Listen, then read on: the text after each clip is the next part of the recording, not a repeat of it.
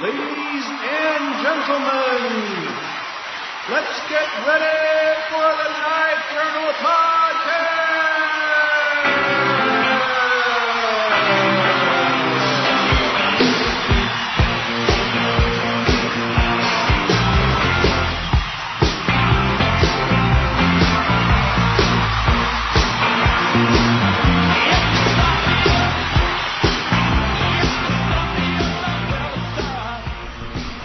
Welcome to the Night Journal Podcast, episode 48. My name is Kyle Versteg, and I'm here with James Noka, and we are in an exotic locale. In fact, I think it was episode 46, we recorded Great Lakes Island Dugout. Yeah. You can actually see the spot where we were camping, but we're actually on Mackinac Island this time, in the cupola on top of the Grand Hotel.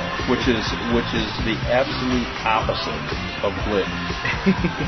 Yeah, like, so no So bugs. we could call this Great Lakes Island opulence. Yeah. Glow. Yeah, pretty much. Like, this is where you go if... we even have a live audience. Yeah, we do, actually.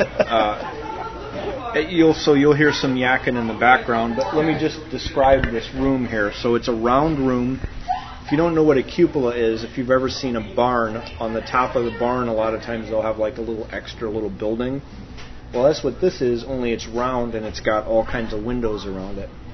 It's very cool. And it has a view of the Straits of Mackinac. Yep. The Mackinac Bridge and Boblo Island and Round Island Light. Yep. Everything is okay here? And very good. Mm-hmm. And the harbor. And the room is decorated. The carpet is blue and with has stars. like little yellow and white stars in there. The tablecloths are sequined blue, and the ceiling is actually decorated to look like a circus tent of light white and blue, and there's a big chandelier in here. I'm having a nice little Diet Coke because we just pigged out on a buffet that we'll talk about later. That was absolutely unbelievable. Yeah, it was crazy. So where should we start? Oh, I'm still digesting. Okay, so I'll tell a quick story. Okay. So coming up here... You had a knife story? Yeah, I got on the... So I go to get on the plane in Des Moines, and I've got this big, huge bag. It's a Maxpedition. I can't remember what the name of this one is. Great big bag with Velcro on the outside. Right, and it's got it's supposed to carry a laptop or whatever. So I had this bag, but when you have the lid down, it folds in such a way that there's you don't know what's on top of the bag. Secret passage. Right. There's secret spots in there. And so I checked the bag, made sure there was no knives in there or anything, or guns, and then I go to get on the plane, and they stop me at the TSA point, and I'm like, oh crap, there must be one hidden in there.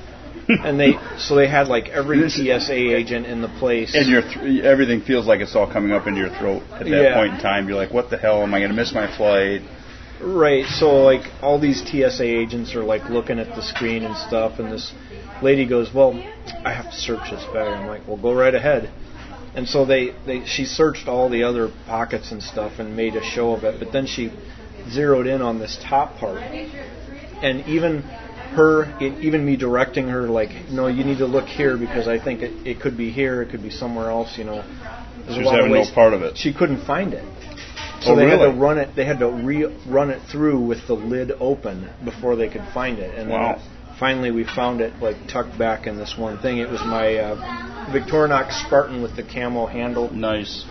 And unfortunately, that was from the Victorinox store in Mall of America. Mall of America. And unfortunately, it had one of those little corkscrew screwdrivers in there, which is $5 by itself. Did you take that out? Once they took it out of the bag, they wouldn't let me touch it, which is fine, Listen, no, it's not fine. It's ridiculous. But that's the reality of it. It's ridiculous. It doesn't keep anybody any safer. Well, at any rate, so I go and lucky thing I had a knife in my checked luggage. Otherwise, I'd have had to stop and buy one. So my knife for this trip is the Spyderco what's that called? Dragonfly, and it's a Dragonfly hook bill, and it's an H1 steel. Yeah. I've always been kind of curious about that H1 steel and how well it'll hold up and stuff, so I'm going to try it. Back to your TSA problem. Next time you travel, get yourself a prepaid envelope of postage back to your house, and have the TSA agent stick it in the envelope and mail it back to your house so you don't have to lose it. Yeah, I wonder if they'd actually do that. I would think they would, Huh. unless you get somebody that's a real prick, which some of them are. It happens. But for the most part, I think they really try to help out. Usually there'll be one person in the crowd that you'll see is trying to quell the emotions of the other ones that want to hang you up by your short hairs. Yeah. I got on a plane one time with an empty magazine, and you would have thought that I had a Uzi and was brandishing it all the way through the TSA line. It was ridiculous. I had to get saved by a police officer that was in that they called. And he was like, they're ridiculous. They just want to make life miserable for everybody. Yeah. But so what are you carrying today? I have a Spartan, right? That I used the toothpick after that wonderful meal. Yes. And then I've got a Three Sisters Forge. Yep. That was Beast. Of the Beast, and it was. Did you ever see this after they worked the edge over? Not the edge. That was. Oh wow! They made it so it would cut. Oh, the guys nice. at Park River made it so it would cut. It was always the geometry. I always thought was kind of on the thick side. And, yeah, this is sweet.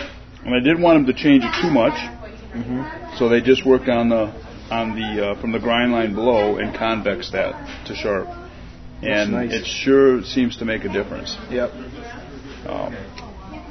And thank you once again for this knife. It was a wonderful knife. Yeah.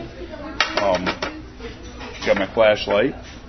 Nice. That I carry all the time. I always have a flashlight with me. Extra ammunition. I have a string of extra ammunition in my pocket. I have 2 of these that I carry all the time. Oh, lighter. Yeah. Lighter, and then. Oh, I see. So you've got a stripper clip. Yep. That's 38. That's 38. Yeah. Yep. So that's for your snubby. Okay. Yeah, it's typically when I'm kind of stressed up. That's what I carry. Yeah. It's not the gun you take to war, but it's the one that gets you out of a fight. Yeah, it'll. The break contact gun. Well, it'll get you away anyway. So one of the things that I've found useful on this trip, because whenever you use your cell phone for like navigation, it just kills the battery, and I wanted a portable source of power. So I bought one of these Hyperjuice 2s, and it's model MBP200 or MBP2-100, and it puts out 99.7 watts, and it'll supposedly charge your stuff over and over and over again. Well, from Jim's house to the ferry, it's probably a 10-minute ride. Yeah. My cell phone was at 41% at Jim's house. I plugged it into this thing, and by the time we got to the ferry, it was fully charged. Now, so that charges it faster than a normal charger does? Must be. I think it does because I've been told that for AC, like if you plug it into the wall, it's only powering during half of the cycle. Okay. So this, since it's a DC source, will charge it quicker. Now, I'm not an electronics guy. I don't know. What's this heavy? Yeah. So the only drawback is that the Hyperjuice is pretty heavy and it's fairly expensive. But, you can, if you're going to go to the woods for a week and you wanted to have for sure cell phone power or iPad power or whatever for a week, this would do it. Okay, so how many charges do you have on this? Oh, it supposedly will charge an iPhone like 20 or 30 times. Really? From empty to full. This is pretty cool. Yeah. And people use them as extra batteries for their MacBooks, which eat up a lot of power and stuff. Well, I tell you, I will say this about I have a MacBook Pro, and it's the best battery system I've ever had on a laptop. It'll go like 10 hours without charging it. Yep. I'm going to Instagram this one too. Okay. So I'm up here for Labor Day, just kind of enjoying northern Michigan. Like, it's the best kept secret. Don't tell anybody. Well, okay, so I'll have to delete that, but I think it's a very well kept vacation secret.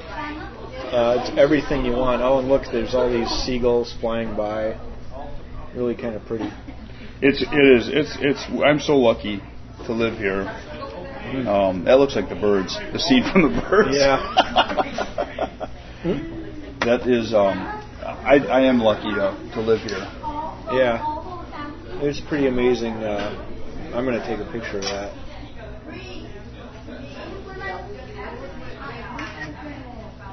Anyway, so just kind of enjoying Labor Day weekend up here. Off to we're facing south, so looking off to my right would be facing west. We can see the Mackinac Bridge. Directly south of us is the mainland in Mackinac City. Northern Michigan, yeah. And then off to just slight, I'd say that's southeast. Yeah. Even maybe a little more east than south. Yeah, so it'd be, and then, but we've got Boys Blank Island, and what's the one in front of it there? Round Island. Okay. So, And that's the Round Island Light. Yeah, right there. So there's a lighthouse that's for sale up here. Yeah, right there. That's it. I'm halfway considering buying it. Yeah. I think the bid right now was like $20,000. That's nothing for having your own lighthouse. Oh, wouldn't that be cool? Yeah. I would have to have a way to get to it though. Well, you get a little boat. You could kayak from here. From here, take your boat. Take the ferry to here. And take your boat. Oh, actually, you could take the ferry to here because it's probably cheaper, and take a kayak across with all your camping gear. Camp out at the lighthouse. Set up shop. That'd be pretty sweet. Mm-hmm. Let's see. Knife news. Mike's got those new parangs. Oh yeah. Bark River the Bark River parangs. I have not handled one. I've only handled a blank. I can't imagine that knife not chopping well. Oh, of course it's gonna. It's 1/4 inch thick steel with the right geometry, continuous curve that I like on my parangs, and it's heavy enough. That's gonna be unbelievable chopper. I think they just delivered some, didn't they? Or if not, they were like they were like real quick. They were going to deliver them, but they're pretty amazing. They, I'll bet you they'll take 3-inch logs or 3-inch limbs and just take them right off like they were nothing. Yeah, if swung the right way. Yeah. You snap your wrist at the end, it'll go right through them. Yeah. Let's see, what else? What are you rocking for a watch today? Oh, my Marathon. Both Jim and I have on automatic watches today. I had in fact, it was kind of funny because I took my Oleg and Voss. Oleg and Voss. I just changed watches this morning. I was wearing an Oleg and Voss this morning, which is a 1965 automatic. Made in 1965. It was one you could buy at a PX in 1965. Pretty wild. But it still keeps good time. It's a nice watch. Yeah. But I was just looking at mine today. I'm getting this one's getting kind of getting beat up a little bit, and I thought maybe I'd send it back to Marathon to get touch up or whatever. Refurbished. Yeah, they just need a new bezel on it. It looks like the crystal's fine. Mm-hmm. They have sapphire crystals. Yes. Yeah. But it's got like this edge is starting to get beat up a little bit. I wear this watch quite a bit. Yeah. And then I have on a from CountyCom. Meritech. Yeah, they have their own watch line, and this one is the I think it's the Pilot. Was it the Pilot's watch? Mid. The small one or mid with the red little winding wheel on it. And I like this watch quite a bit. It does gain a lot of time over the course of a month, though. Mm-hmm. You have to reset it. Like what? 5 minutes? Yeah, like easily 5 minutes.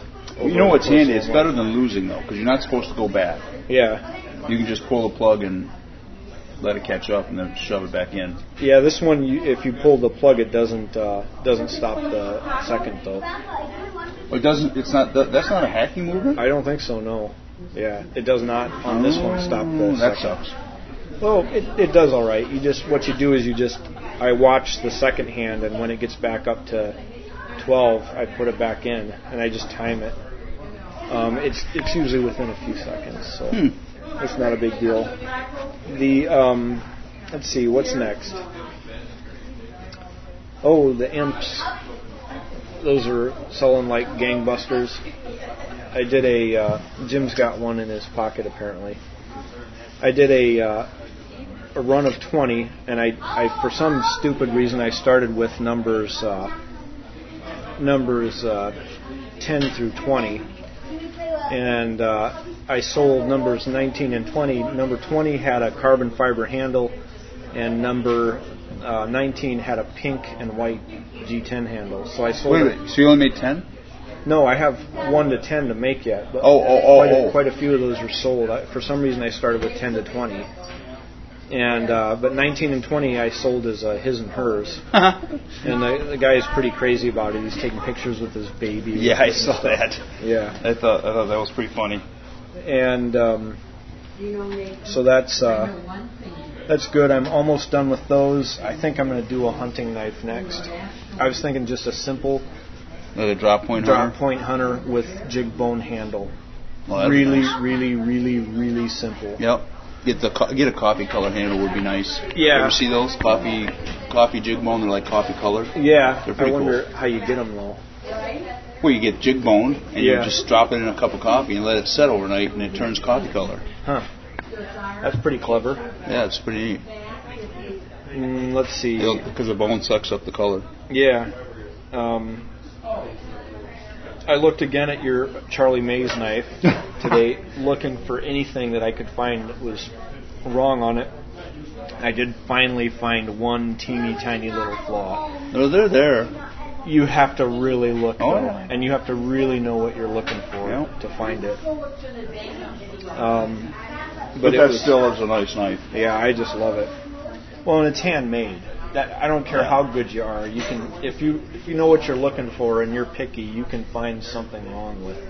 Do you remember that fellow's name that we got those knives from PWIP? What his name was? I don't remember. We announced it on the podcast though, so those were pretty good. Mm-hmm. Yeah. I have down. To talk about the. So we're in the Grand Hotel and we saw. So we ate lunch here, and I had no idea I was going to eat that much. We're gonna have to find some history on those at least for these guys. That fellow that we were talking to is the historian. Really? Yeah. What he knows almost everything there is to know about this place. What did he say? He said they came here in in the 50s. Okay. Describe what they were. Well, it's a carving set. Uh-huh. Only it's like for the Jolly Green Giant. Yeah. They're huge, and they have whale bone or they have whale tooth handles. Mm-hmm. And they're it's basically a carving knife and a fork. Mm-hmm. And they're probably 4.5 foot long. Yeah. I bet you they're all 4 foot long. Yeah. And it's got the whale tooth handle on it. And I bet you they're sterling silver. Yeah, because they were tarnished. Yep, I bet you they're sterling silver. That was kind of neat. And then up in this area, there must be a maker. I'm going to see if Jim recognizes this. Lagoule. Oh, Lagoule. Yeah. Oh, that's French. Right. So yeah, it says France on there. But if you look, it's a full tang steak knife. But then they've got tack welded on top there, a place for your thumb to go. My wife loves these guys. That's a B. This is Lagoule. This is a company from France. Yeah. That makes these, and they're kind of pricey. They do a lot of wine. Salmier. Salmonier? Yeah, Salmonier knives. And that is the B is their trademark, and they are they're pretty good knives. Ooh, where did you get that from? That was from... Yeah, well, so I ate at this place in Traverse City called Bistro Fufu, and that's where... Yeah. So he's looking at my pictures of oysters, and I hate to say it, but I only ate one of those, and Gretchen only ate one. You didn't like them? Well, no, I liked them, but I swallowed it, and I was like, uh-oh, because they tasted off. Ooh. Right, and so I just ate the one, but we both... had problems? Had issues? Yeah, minor, though, because it was only one. If we'd eaten a whole plate of them, it would have been difficult. If you'd eaten a whole plate of them, you'd have been on the floor, rolling around. Yeah, because they were... having sex. There were... Well, so the problem was they had an off taste, and they also had a fizzy taste. Ooh. Yeah, and that fizzy taste, I think, is the bacteria producing gas in there. Yes. And so that's why, I don't know. Like I Did you burp quite a bit? No, I just felt a little under the weather the next day. Yeah. What kind of oyster knife? They already broke them open when they gave them. Yeah, and then they just gave you a little fork or whatever. Yeah. And then I ate. I ate escargot. Oh yeah. It was fantastic, and I'm not. That's because of the butter. Yeah, it's garlic and butter, and then they served it with mushrooms. Dude, you can put garlic and butter on a turd; it would taste good. Yeah, they served it with like mushrooms and like a croissant and lots of lots butter and garlic. It was pretty damn good. And I'm not the kind of person that's going to go out of my way for that. And then that night, there's the escargot. Yes. Then that night I had the best pork chop I have ever had. And that's saying something because I'm a pork chop guy. It was amazing. Yeah? Was it stuffed? No, just a regular bone-in pork chop that he prepared absolutely perfectly with roasted vegetables and stuff. But anyway, did you eat it rare or medium? No, just perfectly done. He probably cooked it to temperature. He seared it first and then put it under lower heat and just brought it up to temperature slowly. Mm-hmm. And probably 160 is where I'd say it was done to, which is absolutely perfect. Mm-hmm. You do not have to go any higher than that. Well, they're starting to say now, you go to some of these restaurants, they'll say you can now have a pork chop like medium rare. Yeah, I don't know that and not be afraid of it. I don't know that I'd do that, but I like it at 160 just fine. Mm-hmm. Let's see, what else do we have there? Oh, the chef there is named like Guillermo or something like this. Mm-hmm. And he grew up in the Caribbean islands. Oh. So a lot of the cocktails have like Caribbean island inspired mixes, and he's using like super duper high end, hard to find rums. So I thought that was pretty. Did you happen to see the bottle? You probably didn't see the bottle of rum that I got at a yard sale.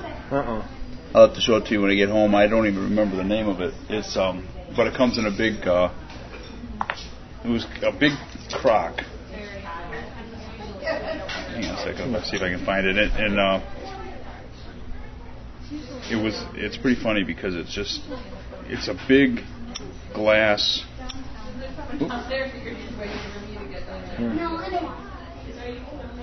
I took a picture of it and I sent it to Dave because Dave is a rum guy.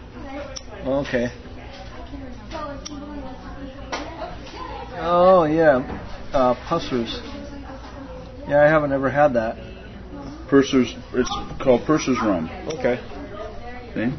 Yeah, I see. British Navy's Purser's rum, 95 proof. Yeah. And it comes in, and I bought it, and it was like $5. Wow. And the cork is still sealed in there with wax. Nice. So I was pretty happy about that. So. Yep. And then, wow, I'm just rocked right now. That meal just caught up to me just now. Yeah. So here's something to jog your brain about. You're going to make a hunting knife, drop point hunter, jig bone handle. Very simple, nice lines, maybe 1/8 inch steel. What steel do you use? A2. A2? I would not be afraid of using A2. If you wanted to use something a little more stain resistant, 22's not bad though. If you wanted to have something that does a nice patina, you could do 3V. And that patina's up to like a grayish color, kind of cool looking. The only hard thing would be finding someone to heat treat it. Yeah, you can keep it simple too, and you could make it one of the old school steels, like 01 or. And then when you 01 would work too. But if you did like 52-100 or one of those steels, you could harden it a little harder than you would normally. Yeah. And then polish it bright, like you can bring it up to a real high polish look, and it won't rust. Yeah. Well, on the knives that I've been doing, I bring them up to a 6,000 grit polish, and they don't rust, but they patina. Mm-hmm. And so a couple people have written me like, "Oh my God, my knife's stained. Is that all right?" And I'm like, "Well, yeah, that's a patina." And like, yeah, well, that's normal. So what I try to do before I sell anyone anything now is to let them know that is going to happen. Yeah. And if they don't want a knife that does that, then they should go buy cold steel. Yeah. Yeah, because that's not going to happen. Let's see. Also on the list, you wrote down Fall Niven A1. Yeah, I had my boy always was liking that, and he asked me the other day if I had his. And I'd given him an A1 a long time ago, an old A1 a long time ago. Mm-hmm. And I said, no. I said, you brought up a blackjack that you broke the tip off of for me to go and to get it fixed. Mm-hmm. I said, but you didn't bring the A1 up. And he's like, are you sure? And he said, because I used it. He said, I always had it with me when I was in the field. And I started laughing, and I said, well, how did you break the tip of the blackjack? And he said, one of my soldiers was not passing his PT test, and he was overweight. Because you are a disgusting fat body, Private Pyle. And he said, and so he was like assigned to me. This guy was assigned to me special that he had to lose weight. Jesus H. Christ. Private Pyle, why is your footlocker unlocked? Sir, I don't know, sir. Private Pyle, if there is one thing in this world that I hate, it is an unlocked footlocker. You know that, don't you? Sir, yes, sir. If it wasn't for dickheads like you, there wouldn't be any thievery in this world, would there? Sir, no, sir. Get down! Well, now, let's just see if there's anything missing. Holy Jesus. What is that? What the fuck is that? What is that, Private Pyle? Sir, jelly donut, sir. A jelly donut? Sir, yes, sir. How did it get here? Sir, I took it from the mess hall, sir. Is chow allowed in the barracks, Private Pyle? Sir, no, sir. Are you allowed to eat jelly donuts, Private Pyle? Sir, no, sir. And why not, Private Pyle? Sir, because I'm too heavy, sir. Because you are a disgusting fat body, Private Pyle. Sir, yes, sir. Then why did you hide a jelly donut in your footlocker, Private Pyle? Sir, because I was hungry, sir. Because you were hungry. And he was not doing his PT appropriately, and he was eating Twinkies and doing all this other crap. And get up here, fat boy! Quickly, move it out, Pyle, move it out! You climb obstacles like old people fuck, you know that, Private Pyle? Get up here, you're too slow, move it! Private Pyle, whatever you do, don't fall down, that would break my fucking heart! Quickly, up and over! Well, what in the fuck are you waiting for, Private Pyle? Get up and over! Move it!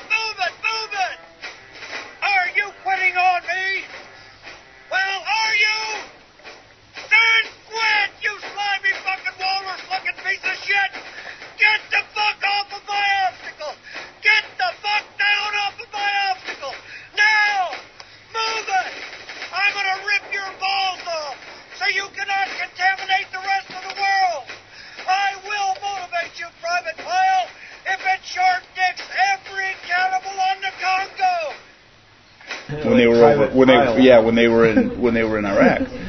And he said he had found a laptop, and the guy couldn't put the laptop down. He was always screwing around with the laptop, and Jimmy got pissed off at him, and it was sitting on the ground and on a chunk of concrete, and he slammed the window shut, and he drove the blackjack in through the laptop until it hit the cement on the other side, and it took the tip off. Wouldn't you get in trouble for that? No, because he was a sergeant. He was a patrol sergeant or a team sergeant, so yeah. So it was not a big deal, but it wasn't his laptop. It wasn't the kid's laptop, and the kid wasn't doing what he was supposed to be doing. He said he ended up getting to lose about 30 pounds. Yeah, I would imagine. But it was a big beat up after that. But he was like, "You have my A1?" I'm like, "No, you probably got it stowed in your gear still." So he was going to go looking at it, but it just reminded me of that other story, the shoving through a laptop. That's funny. That can happen. You can do that. Well, you want to resume recording maybe at the house or something, or we can do it anywhere you want. We could probably find someplace else here that would be cool. Okay. So maybe at the fort. Okay. Let's do a live commercial for Knives Ship Free. Oh yeah. Knives Ship Free. Derek. He's in his new place now, and he ships his knives free. That's right. It's like it's in the name. It's in the name. Yeah. You can get just about anything you want there. Oh, yeah. Everything you want to buy. Anyway. And listen, Derek is a knife nut. And he does a nice job. Call him up on the phone. Those guys are all knife nuts that work there, too. Yep. He doesn't hire you unless you're a knife nut. And he carries Lon Humphrey stuff. He carries, I think he carries BTX. Northwood knives. Yep. He carries Bark River. Blackjack. A bunch of different custom makers. Yep. Yeah, so if you're looking for a custom knife or whatever, check out some of his in-stock Knives Ship stuff. Free. Yep, kniveshipfree.com.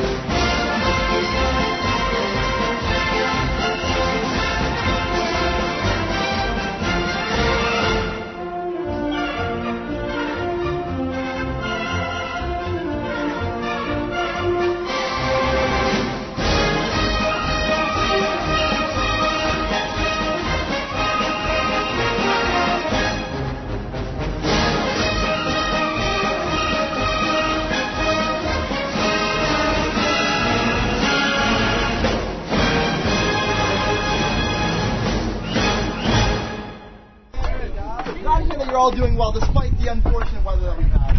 I'm trying to keep this relatively quick because I know you don't want to be standing out here in the rain. My name is Andrew. Back there is Tom. We're going to show you the proper way to clean, load, prime, and of course fire the cannon before you. Now, this is a Model 1841 cannon, but it's really typical of cannons that were here in most of the early days of Fort Mackinaw's existence, really even until the end of the fort's existence. It's still a smooth-bore, muzzle-loaded cannon, which means it's not very accurate and it takes some time to load. So, well, I'm just going to go ahead and start cleaning this thing out, okay? But it does have some limitations. It's not very accurate. Fort Mackinac can never stop shooting and passing through, but we use cannons very frequently for salute purposes. So not even needing gunpowder, just firing for ceremony and celebration and things like that. We do got to clean out our cannon first, also making sure there's no debris inside of there, extracting anything that might be in there for our last shot. Now the wet swab, as redundant as it might seem right now, is a very important safety feature. Make sure to douse any flame that might still be in our barrel, which does because of the water in the sponge, but also by extracting all the air, forcing out all the air. That vacuum you heard collapsing there means that there is no oxygen in the barrel, so we're safe to load the gunpowder. It's a pretty small charge, only about 3 ounces. We're going to use a ramrod to force it all the way down to the hole that I'm covering with my hand right now. I'm trying to prevent any water from getting inside there. That's actually where we'll have to ignite it off from. See, Tom loaded that. We are now loaded. We're going to quickly roll our cannon forward.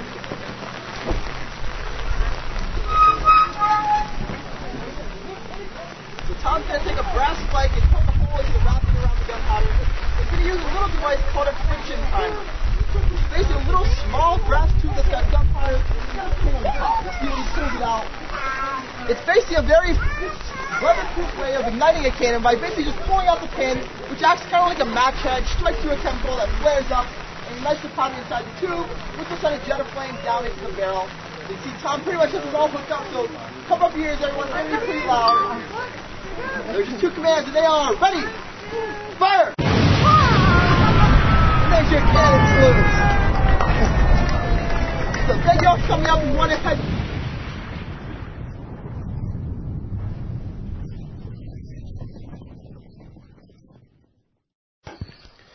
Okay, so we're back from the break.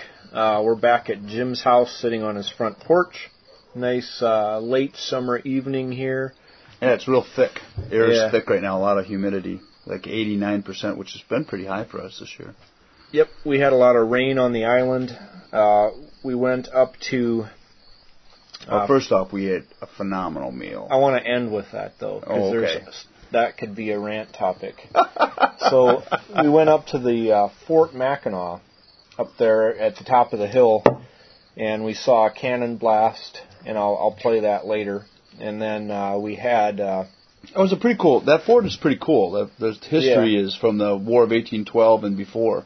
Yeah. Actually, it was a British fort, and we won it during the Revolutionary War from the Brits, which the Brits took the area from the French during the French and Indian War. So this area is just full of history, just a ton of history. Well, and the cool thing about looking at that fort is every time I would look somewhere, I could see why they put the building where they did. Except for the back wall. Yeah, the back wall was indefensible. What were you guys thinking? Yeah. When the Brits moved over there, it was kind of funny because the Brits moved over there because the natives on the mainland, on the Lower Peninsula, where the fort is right by the bridge, the natives killed all the Brits. After the French and Indian War, the natives were not happy about the British. They hated the British. You got a hummingbird. Yeah. And so they waited for a while, and then they killed everybody in the fort, and they left a couple guys live, but they left the French alone that were still living there. Well, the trappers and that kind of stuff. Well, the Brits were so mad about the whole thing that rather than just seek revenge, they just burned the fort down and left it and abandoned it. They moved the church and all the church records to Mackinac Island. So that's actually the oldest documents in the American history is on that island. The oldest church records are on that island. The oldest American church records, I guess. And they date from like 16 1670s or something like that. But when they built that, they owned the area. They didn't think that they would. They owned the island. They didn't even think they would need to defend the backside of it. And when I don't think the Americans never fought there during the Revolutionary War, but when the Americans had it, the British took it back. I mean, because they knew the shortcomings of it. They knew the Americans. They didn't have a good. They didn't have a big contingent of soldiers up there, anyways. I mean, it was a kind of a quiet. Probably like a medical facility. Yeah, is what it sounds like to me. Yep. And then the British just took it back, and it stayed in their hands until the end of the war, and we got it back at the end. But that was part of the treaty. Yep. But it's a great spot. And the kind of the cool spot was you could see the island where we camped from. Yeah. At Glib. But what did I call it? Great Lakes Island Bug Out. Yeah, but the other one was the Great Lakes Island Opulence. Yeah. Glow. Well, you see, the thing is like I really, really, really loved spending time in the woods, but I really, really, really love nice things too. Yeah. Oh, I tell you, that island's full of nice things. Yeah. There's a lot of. That was that was the beginning of the Gilded Age. Was all that. And we'll get into that. Yeah. Not yet. Okay. Okay. So when we were in the fort, they had all these people dressed up in period soldier wear, and one guy was carrying a bayonet. Why don't you tell him about that bayonet? Yeah, he had a bayonet on, and he was. I guess the bayonet was out of sorts for him because he was dressed as would have been like a 1880s vintage clothing. Yeah. Campaign clothing. And he had a bayonet that was off a 30-40 Craig, which didn't come into play until 1898 or 6 or something like that. I don't remember the exact date, but it was the first smokeless. I think it was the first smokeless cartridge that the military was using. And they adopted. It was a Craig Jorgensen. It was a great rifle. What about the Spencer? Was that smokeless or was that something else? No, I think that was black powder in those. Okay. And I think the 45-70 Springfields were black powder. Yeah, don't ever shoot a 45-70 if you can avoid it. Yeah, I think they were black powder. And those things are crazy. Yeah. And so the Craig Jorgensen, they made a carbine and they made a full-size rifle, long-barreled rifle. I have a long-barreled rifle. I'd love to have a carbine. Mm-hmm. But that was what during the Spanish-American War, that was what our weapons were during that period of time. Mm-hmm. And so he was kind of had that bayonet on, and it was kind of out of period. So I'm not sure why he was doing that. They didn't have a... Yeah. But he knew a fair amount about the Craig Jorgensen, which was kind of interesting, that he was kind of up on the history a little bit of that. Studied up on it. Yep. Yep. And then the other guys were all carrying Springfields because they were appropriately dressed and appropriately armed. Was the Springfield bayonet and the Springfield rifle. Yeah. Springfield 45-70. Yep. That was the top lock or whatever. I mentioned earlier in the podcast that I sold a set of his and hers imps. If you want to see pictures of those, you can follow this guy on Instagram at Scurvy092. So it's at SCURVY092. And he's got pictures up of those. What else did we see at the fort? They fired a cannon. I saw so medicine actually has a pretty significant history at that fort. Yes.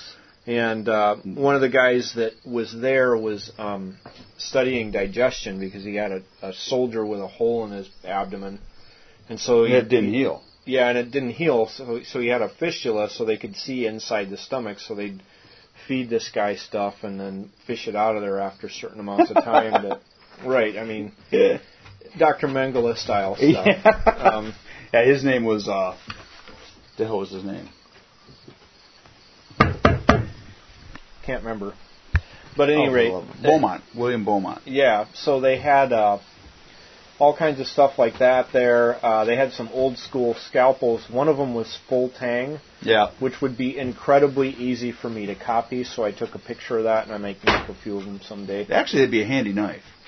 Well, it's very handy for me. Well, yeah, but I mean, I think they would be. I think people would. I think guys that were trout fishermen would like a knife like that. I think that would be a handy trout knife. Oh yeah, you could. Yeah, they're real nice knives. Let's see. Oh, knife detective. So we got a knife detective question from our friend Justin Wilson, and there is no episode 16. It only goes to 13. Yeah, so he needs to get on his game a little better and figure out what episode it really was. Yeah, and then so that one is unanswerable. And then you got another one from... Yeah, and I need to go get my... Okay, so I'm going to pause this and... I need to go get my my laptop. And yeah, because we should read that letter, too. That letter's funny. Yeah, we have a good letter to read, and we have some hipster hate. And all this stuff. That is hipster hate. Boy. We will be right back!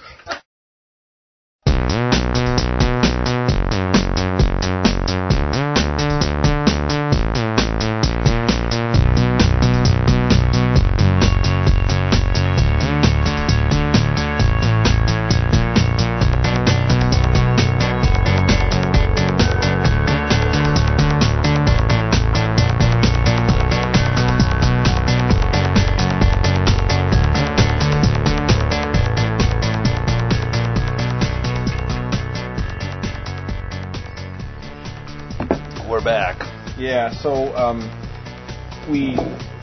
Jim got his laptop so I can read this email. It's not often that we read an entire email on the podcast, but this... It's got all the elements in it. Yeah, it's got everything that we look for in an email. There's hipster hate. He included like an awesome knife that we're now geeking out about. Like, this is like the kind of email that like you live for. Yep. Okay, so... His initials are ZM, and I'm just going to leave it at that. He says, "Hello, podcast gods. First off," I see he just starts off. I know it. It's like I'm going to help this guy do anything he needs. Yeah. First off, I want to thank you for your great content you guys put out. Some of the subjects you two get into are just great. I find myself talking out loud while listening, trying to chime in with the conversation. The people I work with think I'm crazy because I'm always talking out loud. It's nice to have a podcast from people who actually use gear they have and know what works and what doesn't. The opinions on the political stuff that come up lines right up with what I am thinking. It's not the easiest to run a podcast, so keep up the good work. So now he says, now this is where it starts getting really good. He says, I hear you two talk about hipsters. In a few of the episodes, and I'm not going to lie, I've been called a hipster, but I'm with you guys. I grew up wearing Carhartt jackets and flannel shirts because they were warm. And it's what I had. And I like to use shit that works. I have axes that my grandpa gave me and that I still use that have very nice age to them. And I guarantee you if I cleaned it up, made it shiny, and painted it outrageous colors, you could sell them to hipsters for a pretty good bag of money. Just so they can say, this thing cut out. Damn it. Oh, man. Totally. You were just getting into it. I was just getting into it. Like, we were having a dramatic reading. Oh, the scotch is starting to catch up to me. So every once in a while, you got to kind of do this. Yeah, because I'm not plugged in. He says, outrageous color. You could sell them to hipsters for a pretty good bag of money just so they can say, look what I have. I'm 26 and I'm still in college, so I see a lot of these hipsters. I think they're trying too hard. It's funny because if people call you a hipster, you are usually not one because that's just what you wear. And if they don't, they all know you're trying too hard to be one. I do have some bad news, though. They have found out about Carhartt, and they wear it all the time. It's ridiculous because they wear shit that you're like, what the hell? It's like 100 degrees out, and you have a Carhartt beanie on. Anyway, death to hipsters. I don't know what else I can say. Okay, kind of bad news about the Carhartt, so that sucks. Yeah, I know, because now we're not going to be able to find it anymore. That's right. Mr. Noka, I feel like you should be driving a Mercedes-Benz G63 AMG 6x6. I think that car fits you in a way of badassness, if that's a word. I could see you running over stupid people on the road and just being like, well, they shouldn't have been driving anyway. Sucks for you. Sucks to be you. I could just say that, too. Sucks to be you, dude. I don't know. Maybe I'm wrong, but I think it would be sick. Sorry, Mr. Versteg, I don't have a car I could see you in, but maybe James will let you ride with him. I got a kick out of that. I thought that was hilarious. Of course you could ride with me.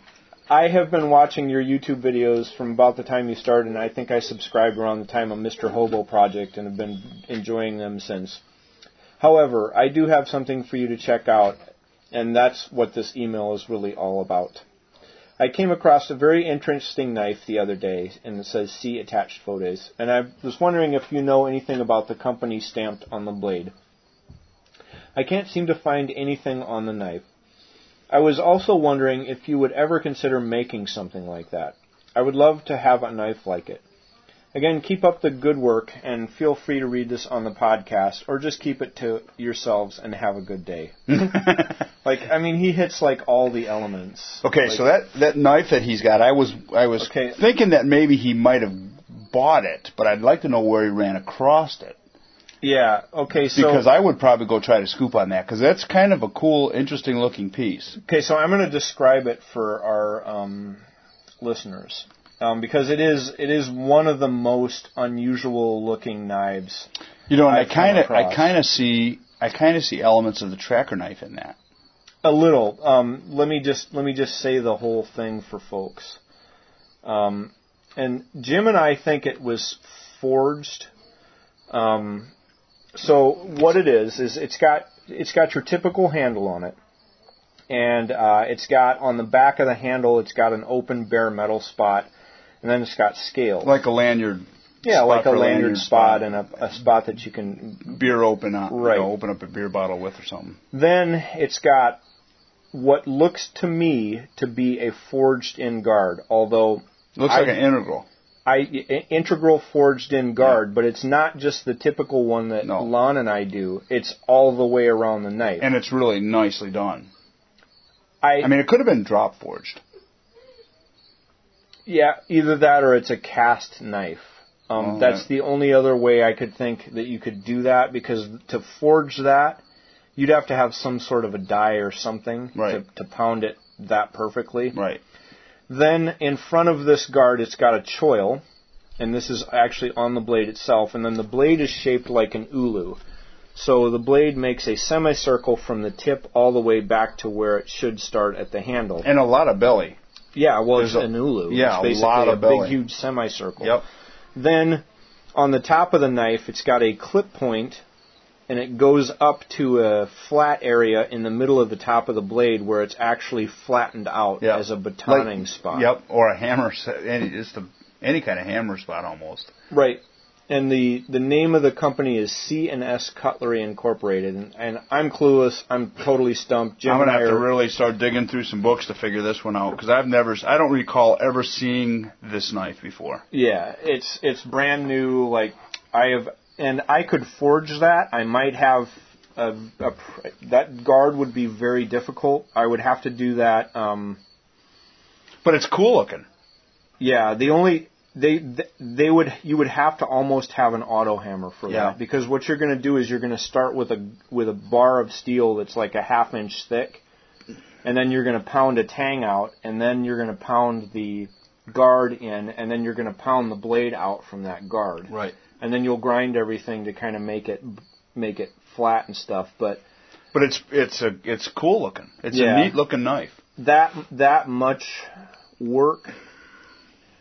I'm almost, and then looking at the kind of fine grain structure of some of that, I'm almost wondering if that wasn't cast. Could have been.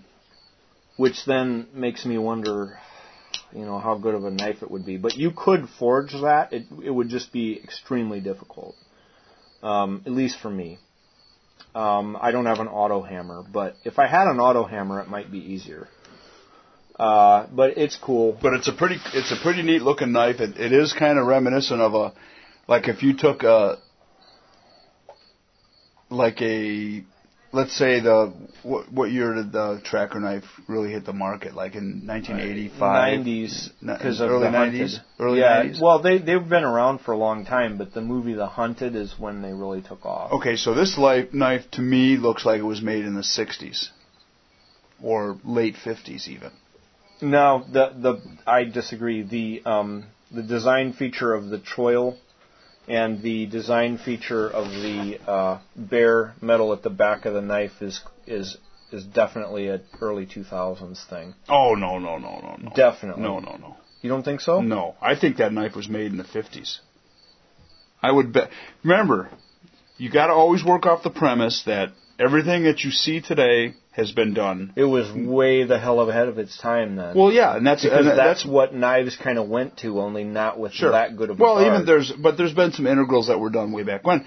But if you think about a lot of those, but this though, that's totally 2000s onward concept. I have a Charles Sauer knife that's got that same thing on the back of the. When was it made though? In the 90s. Yeah. Okay. So like. But what I'm saying is that this is patent pending on the blade. So anybody I know who could figure that out. Ooh, Anthony Scolambrini. We're gonna have to give him a. I'm gonna have to give him a jingle and have him look at it. Have him look at that and see if he can figure that out. Because that was the intriguing part to me when it said patent pending. That means that somebody was trying to patent something on this knife. Pretty much today, it'd be this and that. So the forged in, if the guard is truly forged, that would be patentable because I have never seen anyone do that. Mm-mm. And the other thing I've never seen anyone do is on the spine of the knife, flatten it out. Well, no. Guards have been...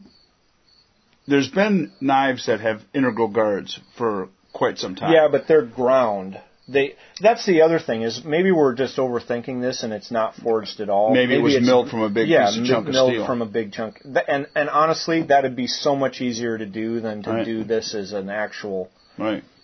Well, and if you think about like one of the hollow handle Chris Reeve knives was milled from a solid piece. Yeah, that's almost certainly what this had to have been, because I could forge that. The thing on the spine would be a no-brainer.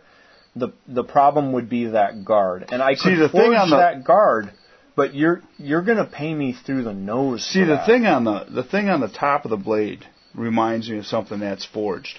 Yeah, because the integral looks machined, and the scales and stuff. But see, so here would be my point: is that thing on the top of the blade, that's going to be the same width as the other stuff. Yeah, but if you look at the side, so if you have to mill it out anyway. But if you look at the top view. That's the last picture. It's the same width as the guard, actually a little narrower than the guard. But so you just need a half-inch bar of steel to do that, and then the right program, right? Well, yeah, but it does look forged. And that's the thing, is it looks forged. That guard, we'll have to have Lon. I wonder if maybe the guard is not. Maybe the guard just slips over that. We're not seeing. You can't slip over unless it's a. I wonder, did he show the bottom of the knife? No, I don't think there's a picture of the bottom of the knife. That's the only way we could tell, is if it was slotted on the bottom.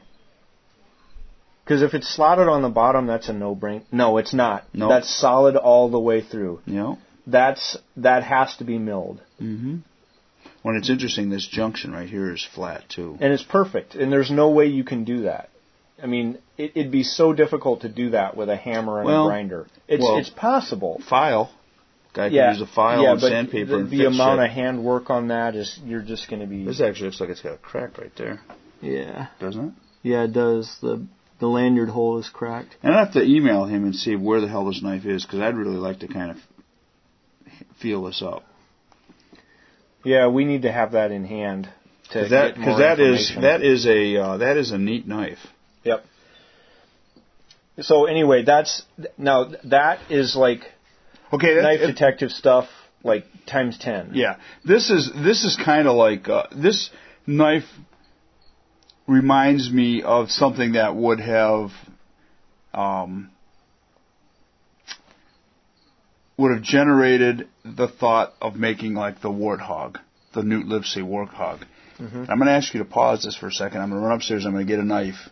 Okay. And I'm going to show it to you, and you're going to go, Yeah, I could see how you were inspired by light that. a couple lanterns, eh? Yep. Okay. So Jim brought down a knife. Tell us about this knife.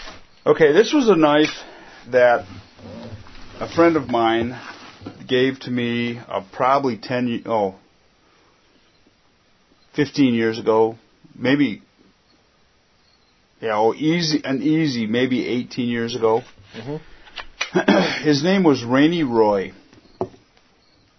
and this was a knife maker from the East Coast that was a good friend, and he passed away maybe like 6 years ago, I'm thinking.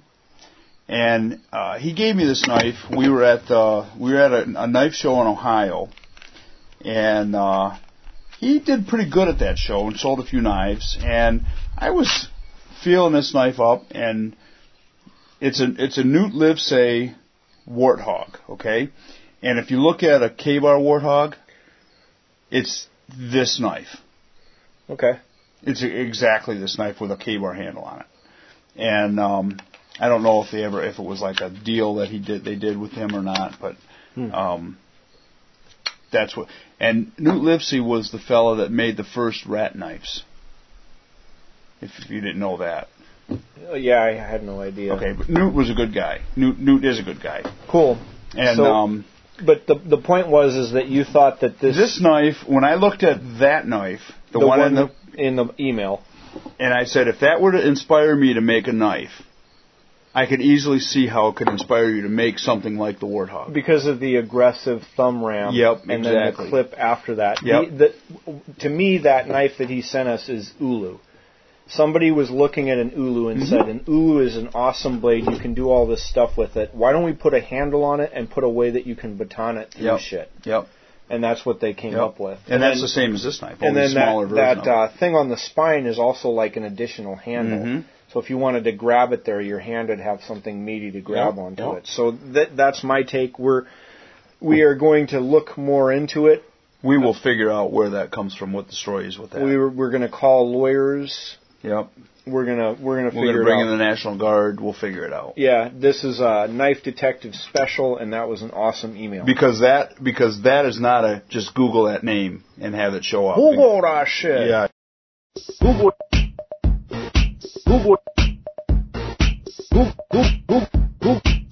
that shit.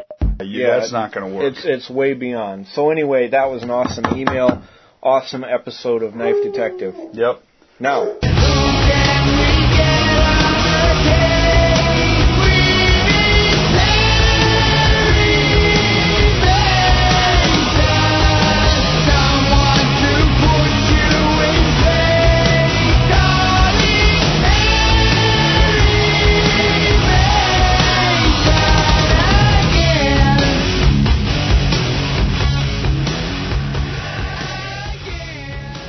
Moving on, briefly, we have... So we're currently in, like, we have the ambiance of kerosene lanterns on my porch right now. Yep.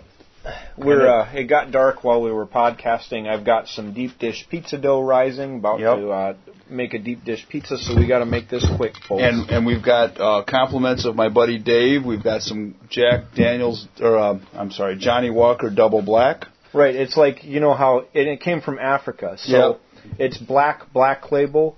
It's like, you can't just say Boutros Ghali, you have to say Boutros Ghali, because they say the first part like 12 times. So it's double black.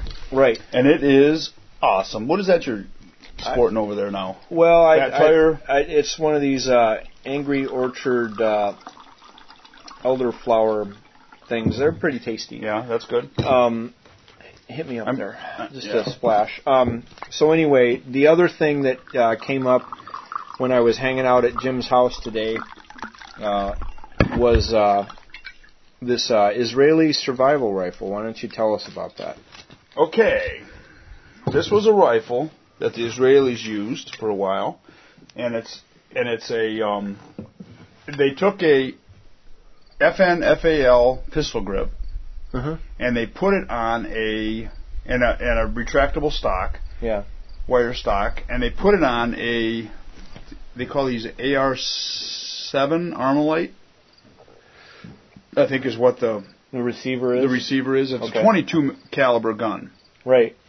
Is it magazine fed or Magazine fed, yep. It has Okay. a little magazine that sits on here, and it's got a retractable and a pistol grip. Mhm. And it's super lightweight. I mean, it Well- doesn't weigh nothing. I mean, you could pack this. It's lightweight for a rifle. Yes. It's very heavy for a pistol. Yes. Yeah. But it's a rifle. It's a rifle. I mean, Yeah. this is a. This I'd say it's 3.5, 4 pounds. I mean, that's a full. I mean, it's a stock, and yeah, you could easily do what you needed to get done. oh, With this that. is a It's very got nice. cheap sights. How's the accuracy on it? 50 yards. 50 yards, you could kill a squirrel. Tops, Yeah. though. Oh yeah, With that's a squirrel. the outside. Yes. Yeah. There's no scope on it. It is milled for some kind of Like a a clamp Tasco- type. Yeah, you Tasco could probably type put mounts. something on it, and it would be a good candidate for a barrel mount, something or other. Like a on scout scope. It. Yep. Well, I think I would just use it with the open sights Yep. because that's really all you need. Yep. What's the company? This Do you know? is Armalite. Armalite. Okay. Yep, it's Armalite, and they were sold to Israel, and they were brought back into this country. They had a shorter barrel. Oh. They had a 16-inch barrel, I think, and they weren't legal overall length, Okay. and so they changed the barrels out on them and made them legal Okay. when they brought them back. But it's a great little rifle, and it's a kind of a neat conversation piece. And it's not so much the gun part because the gun is you can buy the gun. Henry makes the rifle today. Yeah. It's the one that comes apart and fits in the buttstock and floats. Yeah. That's the same rifle. But what makes this unique is the pistol grip and Yeah. the retractable stock. Yeah. That's what makes this so odd looking and different looking Yeah. and handy. I mean, it doesn't float like the other rifle does, but it's always together, real easy to move around. Yeah, you could strap that to the outside of your pack and, Real and easy. have no problem at all. Yep. Okay. My ultimate,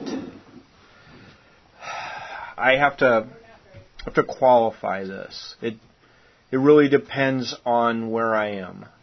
But if I'm living where I am now, or if I'm living in most of North America, I'm going to have to go with a skunk gun. 22 caliber on top rifle with a 410 or a 20 gauge on bottom. I don't know. What do you think?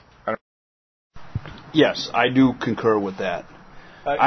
To be honest with you, I've always I want one really bad. I want a Springfield M6. Okay, explain what that is. That's the 410 or 20 gauge and 22. Yeah, a skunk gun. Yep. Yeah. But they fold in half. It was the American Pilot survival rifle, Yeah. and they Springfield put those on the civilian market, but they put a trigger guard on it. Mm-hmm. Without the trigger guard, they fold in half. Mm-hmm. With the trigger guard, they only fold like 3/4 of the way around. They don't fold all Yeah. the way up in half. But regardless, they make a great pack rifle because they're super lightweight. Chippa makes one now that is almost a direct copy of that. Yeah. I don't know as I like that so much, but I don't think the fit and finish is quite as nice. But the Springfields are hard to find. I have a regular full-size stocked Savage, Yeah, 20 gauge. Yeah, they make a great skunk gun. Yep. Savage does. Yep. Yeah. But it's not I wouldn't call it a survival rifle. No, or survival gun. Because, well, I mean, the Springfield is folds. It's teeny. It folds Yeah. in half. Well, and it's got a wireframe stock and. It's at some point. Here's my thinking on it. At some point, I would rather have a fully functional gun that weighs a little more. Like, I would actually prefer the Savage or a Remington version thereof, just because. Well, they have a big wooden stock and. Right, and that's fine. But because if realistically, in my situation, I'm going to hunker down somewhere. Mm-hmm. I'm not going to try to cover 300 miles to get somewhere on foot. Right. And if I did, then to me, having the quality firearm would be what I would go for. The survival gun for the Amazon 5000 was a single shot 16 gauge shotgun. Right. 16 gauges are real popular in South America. Yep. Real popular. It's like the only place I've got a 16 gauge Winchester Model 12. Yeah. That you can only shoot 2 5/8, I think they are, shotgun shells, inch tall, and you can only get them from Mexico. That's the only place you can get those shells from. And everywhere else you can't get them. But they have them. They're common down there. Yeah. Now, people will say, "Well, 22 isn't enough power. You're a jerk." Oh, bullshit. Okay, now let me tell you just 2 stories that I know of. Okay, so when I was a little kid, and by little kid I'm talking like 5, I was out at my grandpa's farm, and they had a roundup, and a bunch of cowboys came, and they were rounding up cattle and stuff, and there was one that they just could not get to go in the thing, and there was nothing they could do. For some reason, they just could not get it to go where they wanted it. So my grandpa got his Marlin 22 with the tubular barrel. Mm-hmm. And tubular magazine, I'm sorry. Mm-hmm. And those held 18 shots. Mm-hmm. And he put a few 22 shells in there, and he killed a bull. Straight up, and it took 2 shots, I remember, because he shot it, and the thing is like, woo, and getting shot all woozy. Shot it in the face? No, shot it in the bread basket. Oh, nice. And at least I think that's where he shot it, because but kids are...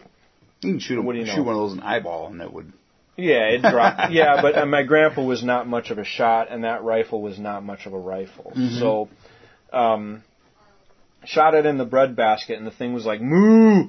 And it got all wobbly, and it was like starting to fall over. And I remember specifically, he said, "Looks like he needs another one." And he shot it again. So 2 shots with a 22 rifle killed dead as hell a bull that weighs 2,000 pounds or whatever the hell those things weigh. It's all about shot placement. Right. I don't want to hear about it from you assholes because you're wrong. Yeah, it's all about shot placement, and it always cracked me up because I was just talking to a guy the other day that was taking his wife moose hunting.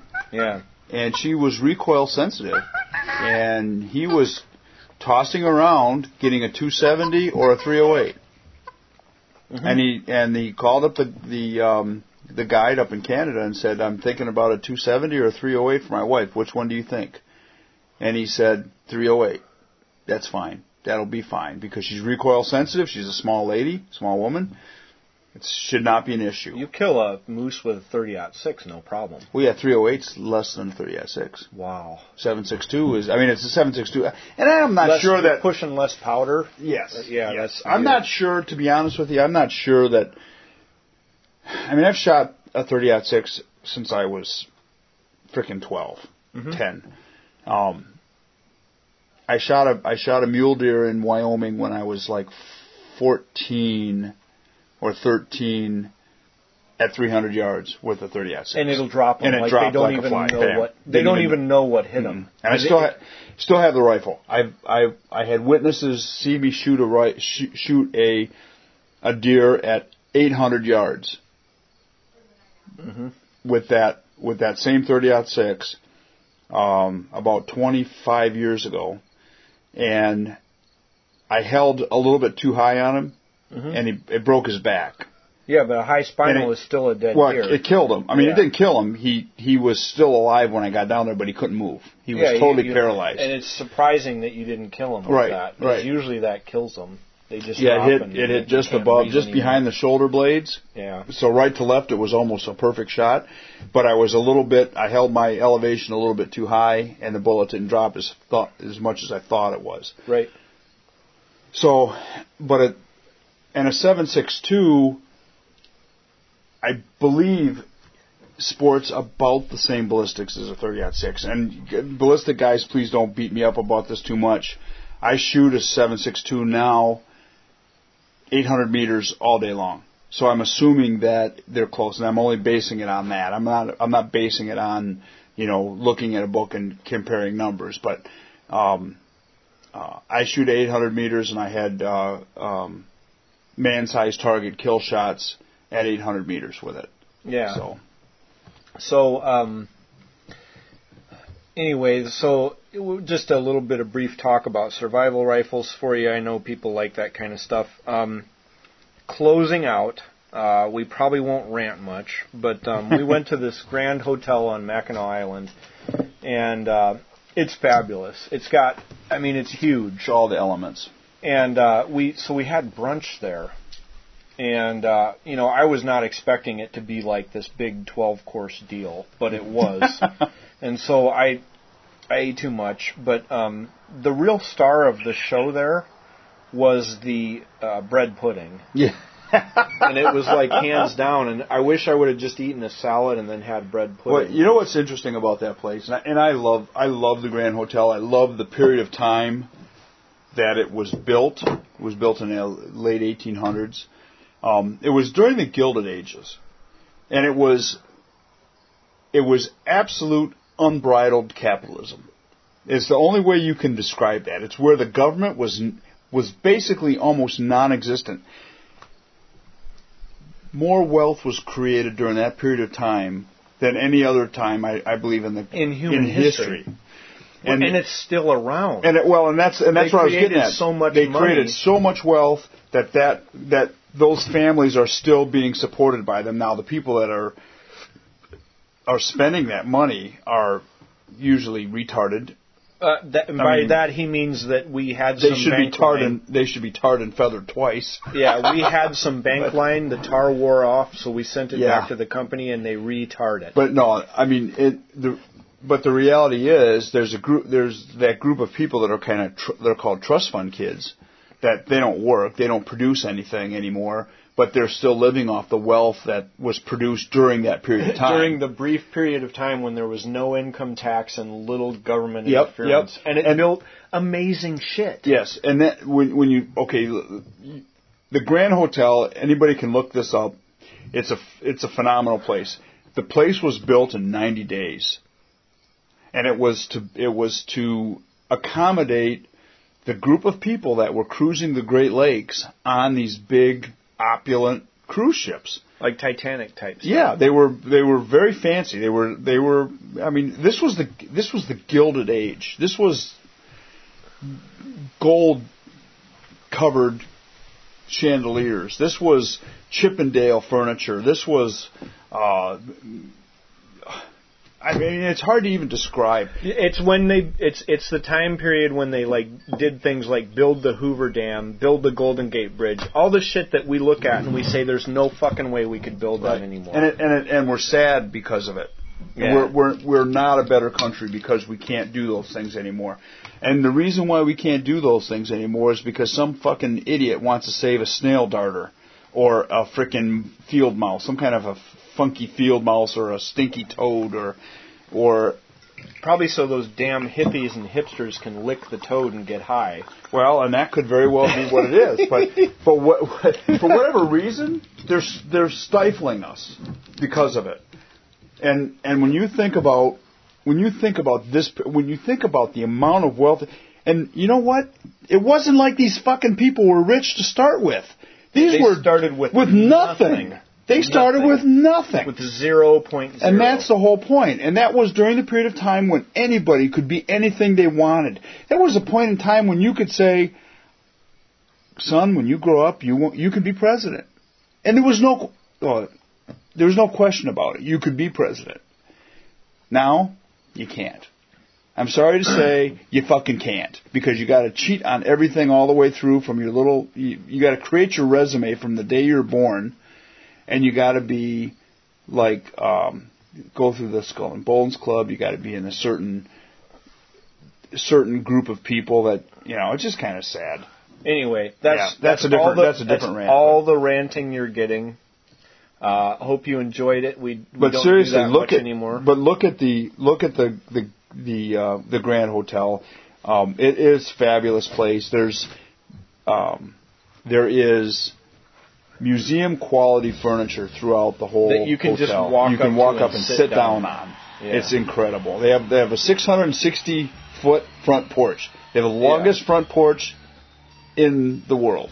It's amazing. It's absolutely incredible, and it was a great time. We really enjoyed it. And if you get a chance, make yourself a trip up there and experience that, because it is pretty fabulous. Now,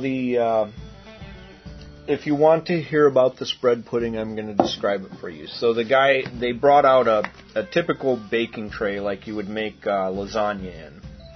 And what I'm assuming they did was took the leftover buns from the day prior, which are really good. Right, but this is how you do it. Yeah. You take your leftover bread and stuff, and you crumble it up.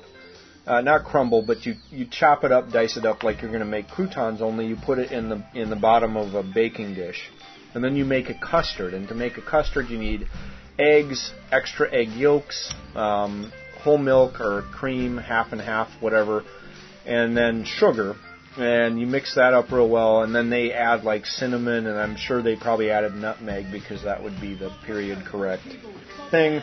And they bake that, and then they put a sauce over it that's got cream and a dash of rum, and they thicken it up and have a little sugar in there. But anyway, that's the bread pudding, and really that was the best thing that they had. I wish I would have known that before pigging out on other food. It was still good, but it was not of that caliber. No. Well, the thing that I liked about that was they had lots of shrimp, they had oysters, which is pretty period correct. I mean, that was something that was and pate, all the stuff from that time frame. Yep. They had duck breast. Yep. Which people following up here know that during that period of time, guys they had big game hunter, or I don't remember what they were, professional hunters that would provide ducks and geese for with the big restaurants. Boats, with the Hunt literally, guns. They'd have a gun that was so big it would have its own boat. Yep. And it'd shoot like a shotgun shell with like 400 BBs in there. Yep, exactly. And they would kill like 100 ducks at a shot. A flock. Yep. Yeah, but they'd shoot them when they were on the water. Yep. And then they would net them. That was the other thing they did. They would lay out big nets, and they would just close the net and pull them in. Yeah. It was pretty wild. But they did that, and they basically, this is what they ate. I mean, this was, and you think about survival, and you think about what it took to feed that kind of people, that number of people, and it wasn't a big number of people. And they killed a lot of ducks. They killed a lot of venison. They killed a lot of deer meat, because a lot of restaurants during that period of time would serve a lot of venison. And I'll tell you what, they really knew how to cook. They knew how to get it done. Yep, and the pate was fabulous too, by the way. Now on the next podcast, here's what you can look forward to. Jim has some crazy game control goose license. We're going to talk about ways that you can prepare goose. I have a couple ideas. Jim has a couple ideas because he's about to be filthy in geese. Yep. And it's kind of funny because everybody that I've spoken with has said, don't do it, don't shoot them, or if you shoot them, just wound them and nail them to the floor.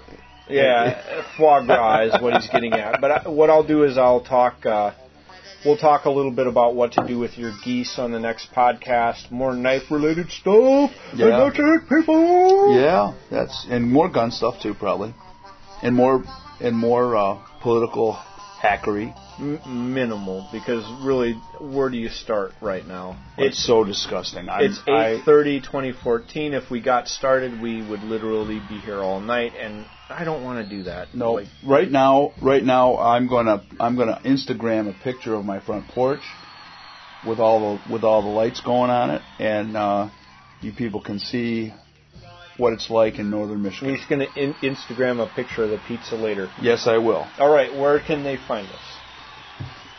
Like us on Facebook. Mm-hmm. We do a lot of work on Facebook. Go to Knife Journal at knifejournal.com and join the forums there. We have a nice discussion group there. There's a giveaway going on too. So there's a Queen Cutlery giveaway, and I'm announcing a new giveaway. I'm giving away number 12 of my imps, which is perfect in every way except that when I went to stamp the blade, at that time I was forging, so I would heat them up red hot and then stamp them hot. And I stamped it the first time, and the mark didn't look deep enough, so I put the thing back down, and so it was a little bit off. So you restamped it? Yeah, it was re-stamped knife. Well, and it's the only one out of the run of the 20. It's number 12, which happens to be my favorite number, but it's double stamped, so I'm not going to sell it. I'm giving it away. You can enter that giveaway on the forums. So can we call that restamped instead of saying retard? Probably. Maybe we should use that term instead of retard bank line. Right. You could say it's a restamped knife. Yeah, it's like when you stamp They're just so restamped. Yeah. It's when you look at it and you stamp it and you're like, God damn it, I got that thing just a little bit off, or, the top part of the stamp is not quite deeper, you hit it at an angle or something, so you stamp it again. So it's a restamp knife. But now I do it all with a hydraulic press, so there will never be another error like that. So if you're excited about having a one-of-a-kind thing, this is one of 20. And it is the only one that was double stamped in that line. And it's probably the last knife that I will ever make that's double. One thing I want to do is I want to thank Dave, my buddy Dave, for the double black. It's fabulous, and for a blended Scotch, it's pretty damn good, which makes me happy. My wife actually likes it. It's very smoky, and it's well worth the effort of drinking it. Right. And then, podcast at knifejournal.com. Send us your epic emails. That one we read today was like what we're looking for. Yep, that's like exactly. The cat's ass. Our man in the field writes us, and actually there's another man in the field letter that I did not bring with me that you will get next time. And that's it. What else do you have to say to the people at home? Keep your knives sharp and your friends sharper. And join us next time and enjoy the podcast. Night, folks. And you know what? Thanks for listening to us. We really appreciate it. You guys have no idea how this makes us feel. We love it. Yep, we love it. And thanks a lot. Appreciate it a lot. Yuppers. Night, folks. Night.